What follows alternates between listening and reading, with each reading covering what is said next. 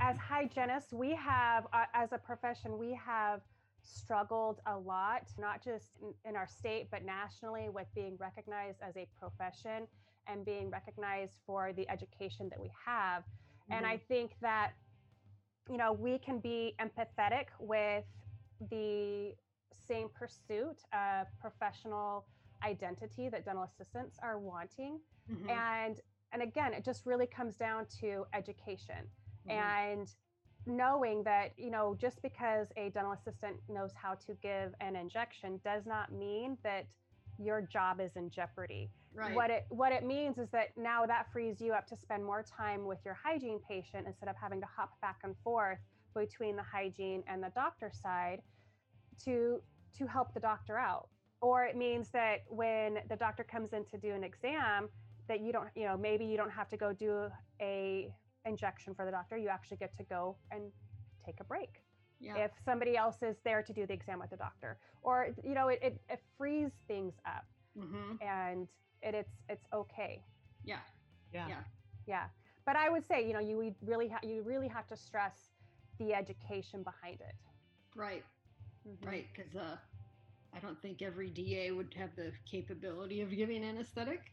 And Right. some hygienists don't either. So Yeah. Yeah. Right. That's very, very true. And just same thing with restorative, right? Not every hygienist has the desire or capability to create a beautiful restoration. Mm-hmm. But going through the process and learning how to Mm-hmm. do it allows you to educate the patient in a broader and more fulfilling educational process of what their needs are. And so, even if a dental assistant doesn't necessarily want to give or is licensed to give the injection, they can truly understand what the whole process is Right. and be able to prepare the patient and reduce the patient's anxiety about the process because they know about Mm-hmm. the whole thing. Right. Right. so is there going to be a time when assistants are going to be able to give anesthetic? Or is there any states that allow that? My understanding, there isn't anything yet. However, and April, you probably can speak to this better. My understanding is that in oral surgery assistants go through a specialized training for anesthesia and anesthesia monitoring, and I believe it's more general anesthesia, not local anesthesia. Is Right. that correct? Yeah. That's correct. And that's, Yeah. I know, I don't say it's exclusive to Oregon, but my home state's Michigan, and that wasn't the case. Here, yeah, you can take a course to be certified and helping with general anesthesia. Yeah, but it is. It's a course. You have to go through certification, Yep. and then there's continuing education requirements for it as well. Mm-hmm. Yeah. Mm-hmm. So, yeah, my name is Tina Clark, and I've been a hygienist here in the state of Oregon for about 20 years. I graduated from OHSU, Oregon Health Science University, back in 2001 and began my private practice clinical career pretty much right after. It was actually a lot of fun. I did full time clinical practice for 6 years. And during that time, I started getting antsy, thinking there's more for me in this career, there's more that I can do. And because of my engagement and involvement with the professional association, the Oregon Dental Hygienists Association, I had met women throughout the state that knew of all these different opportunities. And one of them came to me and said, "Hey, I heard that Lane Community College is hiring a hygienist. They're needing somebody to run a distance site learning program." And through my lifetime, I've had people say, "Oh, Tina, you should become a teacher. You should become a teacher." And so I figured, hey, what the heck? I'm going to give it a try, just see what it's like. And so I applied for the position, having zero, zero, zero educational experience at all, and did the interview. And on my drive home, they called and said, "Hey, we want to hire you." And then that kind of began my educational career. So I did full time clinical practice for 6 years, and then in 2007 became a full time dental hygiene educator, teaching 5 students at this small little distance site, and at the same time was doing clinical practice at all together. And when I started teaching, I realized that while I was very seasoned in my thought process, I mean, 6 years in the field really isn't that long, but I thought I knew all of these things. But when I started to teach, I was like, oh gosh, I can't believe how much of this I forgot and how quickly it's all fallen out of my head. And so it was one of those moments of I need to brush back up on all of this stuff.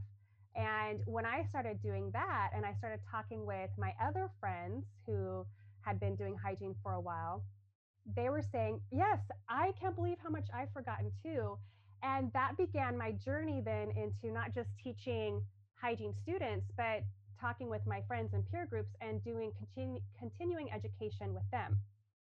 And so over the years, I continued teaching dental hygiene students and then started doing more professional education to dental hygienists and using real life terms because I figured if I had forgotten what some of these things meant and what they were, that they probably had forgotten them too. And so began my process into that. And then in 2019, I decided that I wanted to make a program that was more accessible and easy for everybody to gain the information. And anesthesia had always been my baby. I've taught anesthesia for nearly 14 years and had a very high success rate doing it and coaching hygienists, licensed hygienists doing it. And so I said, hey, I'm going to go ahead and create a recorded course that people can sign up for and take at the leisure of their life, in their bunny slippers and a glass of wine or a beer, and just do it. And so that's kind of how I started Teacher Tina RDH and began this whole process of looking at what else is dental hygiene outside of just in the clinical setting or in the classroom setting. Well, Tina, thanks for telling your story and how you got started in the dental industry. And sounds like, from what you're saying, that teaching and coaching is where your passion lies. Oh, Would you say that? for sure. Absolutely. I think it's a rare gift that people have, and I'm not ashamed to say that I have that gift. And I think that when you identify your gift, you need to present it, and it's a disservice if you don't. So, yeah, I say yes, it is. You may not know, but I taught in the past for about 3 years, and considering, well, I am going to get back into it because that is where my passion lies as well. So I can relate to what you're saying. Giving fulfillment out of, getting the students to get that get it, and passing along the information that we're willing to share. Yeah, it really is. There's something about when you can take something that can be complicated and break it down for somebody else to be able to go, oh, okay, I get it. And then they're able to then pass that along for their better patient care experience. Or even if it's, that they're able to share what they learned to another classmate, it's just there is that fulfillment. And when you can create an impact like that, when you can create that moment for somebody else where they get it, you get to see the ripple effect extend out. And when you get to see them in their practice and incorporating all those hints and tips and tricks that you taught them and hear their stories about how much patients enjoy working with them, then you can go, yeah, see, it's a process, it's a legacy, and it is very fulfilling. All right. Well, you guys are boring me with your talk about all this dental stuff, so I'm just gonna sit back here and crack a beer. Anybody want to have a beer with me? Sounds good. All right. Cheers. Cheers. What are you drinking, April? Well, I'm going to warn people. This is our Multnomah County Stout. It's barrel aged. Whoa. However, it's about a 14%. It's Woo! the shareable beer for sure. 14? That's like a straight shot of whiskey. Yeah, so, oh wait, I could be wrong. Let me look. I think it's close to 14. Is that one that you would serve in a short glass because it's so strong? Yes. Yeah, and people could easily get pretty, well, it's noon. It's already past noon, but It's okay to sleep. And I got a little bit on my laptop here because excited to open it. But no, I'll take a few sips because it could hit pretty quickly. So what So, do you so think? if you're slurring your words, it's not because you're numb, it's because you're Oh, beer, right? you beat me to it. Yes. Totally. So what are you having, Tina? So, I am not as bold or brave as you, April. I am kind of a wuss when it comes to beer. So I go for the very light, more of a wheat. So I've got a Blue Moon Belgian white right here. And for me to have a beer, it has to be very, very cold and more fruity and very low IBUs. And I might get through a whole beer. So unless like, unless it's a hot summer day and there's country music playing, that's kind of Yeah, yeah, there's something about that, right? When it's a hot summer day in country music, it just seems like that's what you should it have. goes together, and you're on the boat. Yeah, Right. I'm the same way. So I love IPAs and I do like beer, but I'm a lightweight as well, and having a strong beer, which I know April doesn't normally drink that strong of a stuff. But I found one that is called Wowza, and it's Deschutes, which I think is in Bend, right? Yeah, Yeah. in Bend. So it's called Wowza, and it's a low calorie, so it's 100 calories, which is great, and it's only 4% and 4 carbs. So it actually tastes good. So I still get the taste of the IPA, but it's lighter because I don't like Coors Light unless I'm having it for breakfast with some red sauce, or else then it's just like water. So I found You this put on one, your and I was gonna cereal. ask April if you have anything like this that's comparable that I could get It's in the works. for Low, free. what do we call You're it? the sponsor. Non-alcohol. You can't. What's that? I said for free since you're the sponsor, right? No. That's right. Um, you can't completely make a beer alcohol free, but yeah, we're working on it. Oh, I don't want alcohol free. I'm just talking Well, lighter, but still have the IPA low alcohol. flavor, Yeah. kind of like a skinny latte. Yes. Yeah. Or what do you call it? Old fashioned, low calorie. Yeah. Yeah. Where Yeah. you just it's the soda and a splash of something else. Yes. Right. Yeah. A keto version. There We need you a go. keto beer. Yes, you took the words out of my mouth. There you go. That could be the name for it, right? Your Yes. Yeah, I think ke- you guys should have a special brew for the key dental tail. fitness, and then we could This is give it how to our ideas guests. get started. I know, too many ideas. So Yeah, does so this is great. I'm glad to crack a beer with you guys. It's been a little while, and Yeah. we could bring some You fun can. back into dentistry. well, thanks for inviting me along to have one with you. I appreciate it. Yeah. Welcome. So back on the topic of anesthesia and assistance, something that I always thought of is why don't we work to the top of our license? And like you were saying, if an assistant can do anesthesia or restorations, or a hygienist could do anesthesia and restorations, doctor do that. Not that I want to give anesthesia for the doctor's patients all the time at all, but they could be doing something bigger and better, more to the top of their license. Hmm. They could be doing more implants, surgeries, bridges, root canals, anything that we definitely cannot do. And then we could do the easier things that we can do that's in our scope of practice. So I don't know how that would look, but to me, it doesn't make sense that we'd have like the hygienist taking out the garbage or even the assistants taking out the garbage. We should all work to the top of our license and everybody can be brought up and they would be given Yeah. full patient care. Right. So if everybody is working and fulfilling at the top of their job duties, their job descriptions, then that will allow for higher production and higher job satisfaction as Right. well because you're getting to use the knowledge that you have. And again, we as professionals can sometimes feel like our toes are going to get stepped on, but if you reshift the thought process and say, okay, nobody's going to be coming in and taking this from me, so to speak. They're freeing me up to allow me to be able to spend more time with the patient here in my chair, and instead of having to run up and down the hall doing that. Now, there are a lot of hygienists that love it. That's what their bread and butter is, providing anesthesia for the doctors all the time. And that probably won't go away. And it's there's still states where hygienists are trying to even get anesthesia. So I think it's a valuable discussion to have, and it's a valuable thought to review, and to be open to that. Yeah, I agree. And I think a lot of that is egos, and just even Yeah. with a dentist not wanting us to do certain things are kind of, and to me that doesn't make sense either because we're there to help them. It's everybody's patient. We're there to do better for the patient. And so, and the same with hygienists and assistants. Everybody is there to work together. And assistants, they could do so much more than they're allowed to do as well. And so we're really kind of doing everybody a disservice by not, upping everybody's game.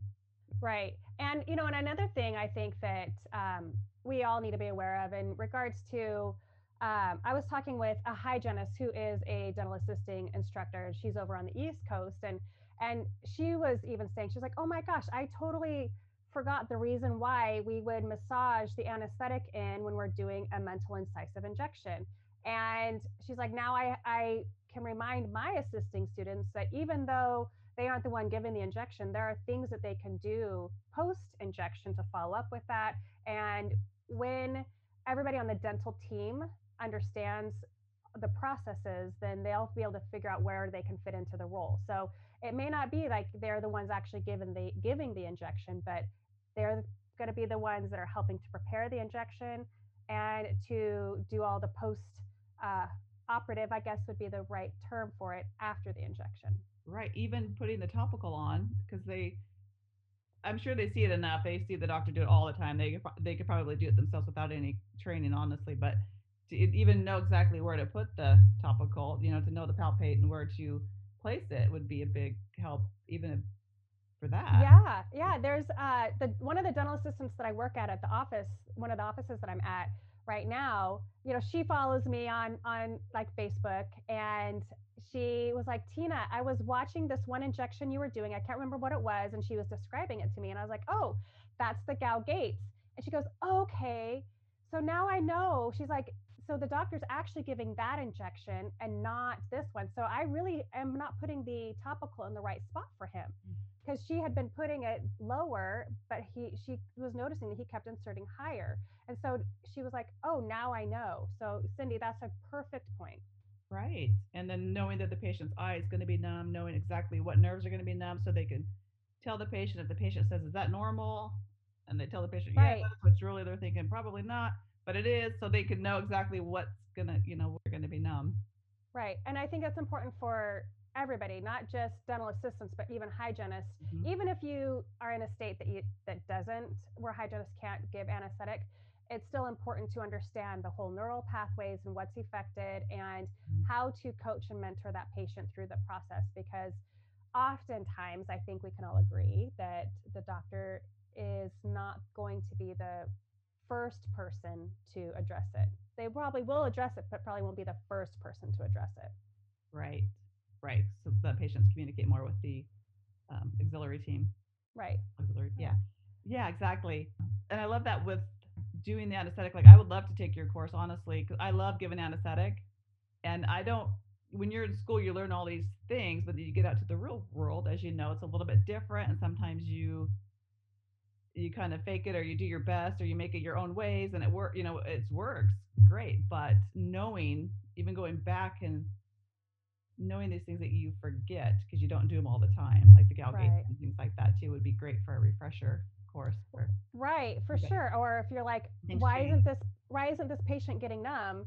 And you're like, oh wait, that's right. I remember learning about, the Gow Gates or the Voserozy acanthosis, or oh, that mylohyoid nerve. Sometimes it comes up, and we'll get that mandibular first molar. I don't know why I said premolar, but that mandibular first molar, like, kind of having those things remind you. Like, you learn those when you're in school, but with anything, if you don't use it, I don't want to say you lose it, because it's always back there, but it becomes very muted. Or you're not confident. Right. Do you teach different techniques and also new products that might be on the market, like Orchix or anything like that, or what's all involved in the course? Yes. So the way that the course is set up is, you can buy it as a bundle, and the part one is all about maxillary injections, and I go through and review all of the anatomy, like the bones, nerves, and vessels that you would need to be aware of for the injections, and then I deep dive into each injection itself, showing pictures, talking about angulations, and then I have, for almost every single injection, a video that accompanies it where I'm cueing it along and posting and commenting about some of those reminders. And then so that's for there's maxillary mandibular injections are just like that. And it is pretty much all of the common injections. I go through the ASA, MSA, PSA, the infraorbital, the 3 palatal injections, nasopalatine, greater palatine, and then the AMSA, which a lot of people, depending upon when they learned, didn't learn it because it's really only been around in the educational system for about 10 years. And there's some oral surgeons that don't know it either. I'm going to tell you this. I know I'm totally squirreling right now, but several years ago, Salem was the host of Mission of Mercy. And so my hygiene students were able to provide the anesthesia for all of the oral surgery patients, which was a phenomenal experience. And when I was talking with the head oral surgeons that were overseeing that, because they're the ones, we're getting the patients numb for them, was talking to him about that injection. He's like, I don't know what you're talking about. He had never heard of that injection before. So it was actually really fun to teach him about that injection and have him kind of go, oh wow, this is cool, and being able to do that. So That it's yes, AMSA? AMSA, anterior middle superior There's alveolar. ASA and then the MSA, right? Or PSA. Yeah, Okay, so yeah. So I graduated over 10 years ago. But yeah, so that might have been right afterwards. yeah, so you have your PSA, which takes care of the molars, and then your MSA, which is like the premolars, and then the ASA, which is your anterior teeth, but that's all on the facial. It takes care of the facial stuff. But the cool thing about the AMSA, which is a palatal injection, that one is a palatal approach, but it takes care of the palatal tissue plus the premolars and the anterior teeth and the facial gingiva, but it doesn't impact the lip. Wow. Yeah. Which is really cool for aesthetic dentistry. If you have a patient that needs scaling and root planing and they have to go to a meeting afterwards and they still want to be able to have lip function, or they have lunch, they can still have that. Well, I'd never heard of it. So doctors can take your course in front office assistants. Anybody's able to take your course. It doesn't mean they can do anesthetic, but the practice might want to consider having the whole team to educate themselves. Everybody can take the course, and I try to use very simple, plain terminology. I had one person submit a course review and said it read like a children's book, easy to listen to, and I can do it over and over and over again. And at first I was like, oh, what? I was kind of offended at first, but then I realized, no, that's a compliment because it made it so that way she was able to hear the information and retain it. So, yes. I think that's pretty awesome. Sometimes just those big fancy words are what scare us, or we don't think we know what we're talking about because we don't know, there's so many terminology. And then when you talk to your patients, trying to break that terminology into layman's terms, it's hard to do. So that's great that you're able to do that, and you have to when you're teaching. You definitely have to. And I think that I know I'm one of those people where when I'm in a course and somebody's using all of this dental terminology, I get lost in feeling bad about myself for going, I know I learned this, but I don't remember what it is. And kind of beating myself up for not being able to recall that information right away instead of listening for what I'm actually supposed to be learning for. And my hope is to be able to sidestep that and be able to have people go, okay, this is what I'm actually learning, and not having to worry about all of the big major technical terms. I love it. I do use them, but I also then follow up with an analogy or a easy to process word to go along with it. Yeah, and then the third part of the course is all about anesthetic dosaging, the types of anesthetics, complications that might happen. How do we change our anesthetic delivery for our elderly patients, or for our pregnant patients, or for our kiddos? So those types of things.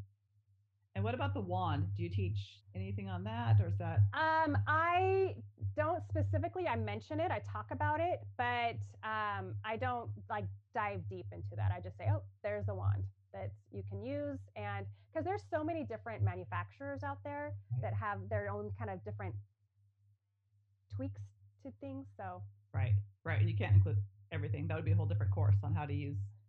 Yeah, maybe you gave me another idea, huh? Yeah, totally. Yeah, I would love that too. So Tina, where would we find your course? My website is teachertinardh.com. So that's pretty easy. Teacher Tina, Tina, RDH.com. I'm not a preschooler. Yeah. But that is on there. There's a link that goes to my courses, and that'll take you to the learning platform, because I have to have a learning platform, and you can take the course, and you do get a certificate of completion that is time stamped with how many hours you were in that course as well. Does it include CE credits at all? Right. So each state has their own requirements for CE and what counts as CE. So I always encourage all the participants to look at what their state requirements are. However, because of the beautiful events of 2020 and the need for virtual courses has risen, a lot of states have put in information about a continuing education course that is online counts if there's interaction with the instructor. And I have set everything up so that way you can have interaction with me. It may not be immediate, like within 5 minutes, but anytime you have a question or a comment or want follow up, I have processes in place where you have a discussion board in the course, and you get a response back within, for sure, 24 hours, but it's usually closer to 12. Now, do you have a limit on your class size? No, no limit on the class size. It is 100% independent, so you can log in and take it. You can choose to come in and take it at 6 a.m. and pause it and come back the next day at 6 p.m. You have a 1-year access to the course, so even after you've completed the course, you can still go back and review the information. And anybody that signs up for the course, if there's new information that's come my way since I have recorded it, I put that up there, and then I send all of the students saying, here's some new updates for your information. Okay, so you get a year's worth of updates as well. Yeah, yeah, Nice. yeah. And I think it's reasonably priced too. So, do you want to tell us the price? Well, sure. Yeah. Right now, as of the recording of today, it's $75 for all 3 courses, and it's about 4.5 hours worth of, or 4 hours of continuing education. That is a great price for sure. Yeah. What a great benefit.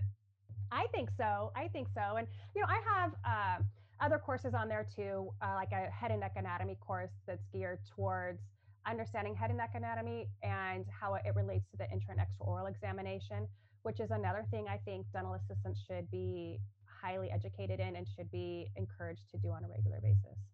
Do you guys learn that in school, April? A lot of head and neck anatomy? Well, my coursework, we had a whole semester on it. And in my teachings, we maybe work on it for like a week. In my personal opinion, I think it should be at least the semester like I took. It was pretty in depth, and we got taught by an oral surgeon. There's a lot of information. I thought it was going to be really easy for some reason. I was like, oh, it's head and neck. Like, yeah, heck, it was so much to learn. So much. Yeah. Oh yeah. Remember the skulls? We had the skulls out, and yes, the coloring, all those. Yeah. Oh, yeah. Oh my gosh. Yeah. Yeah. Now, if only our patients were really that easy to be color coded like that, right? When they walk in. Or had zippers on their cheeks. So right, exactly. You're like, excuse me.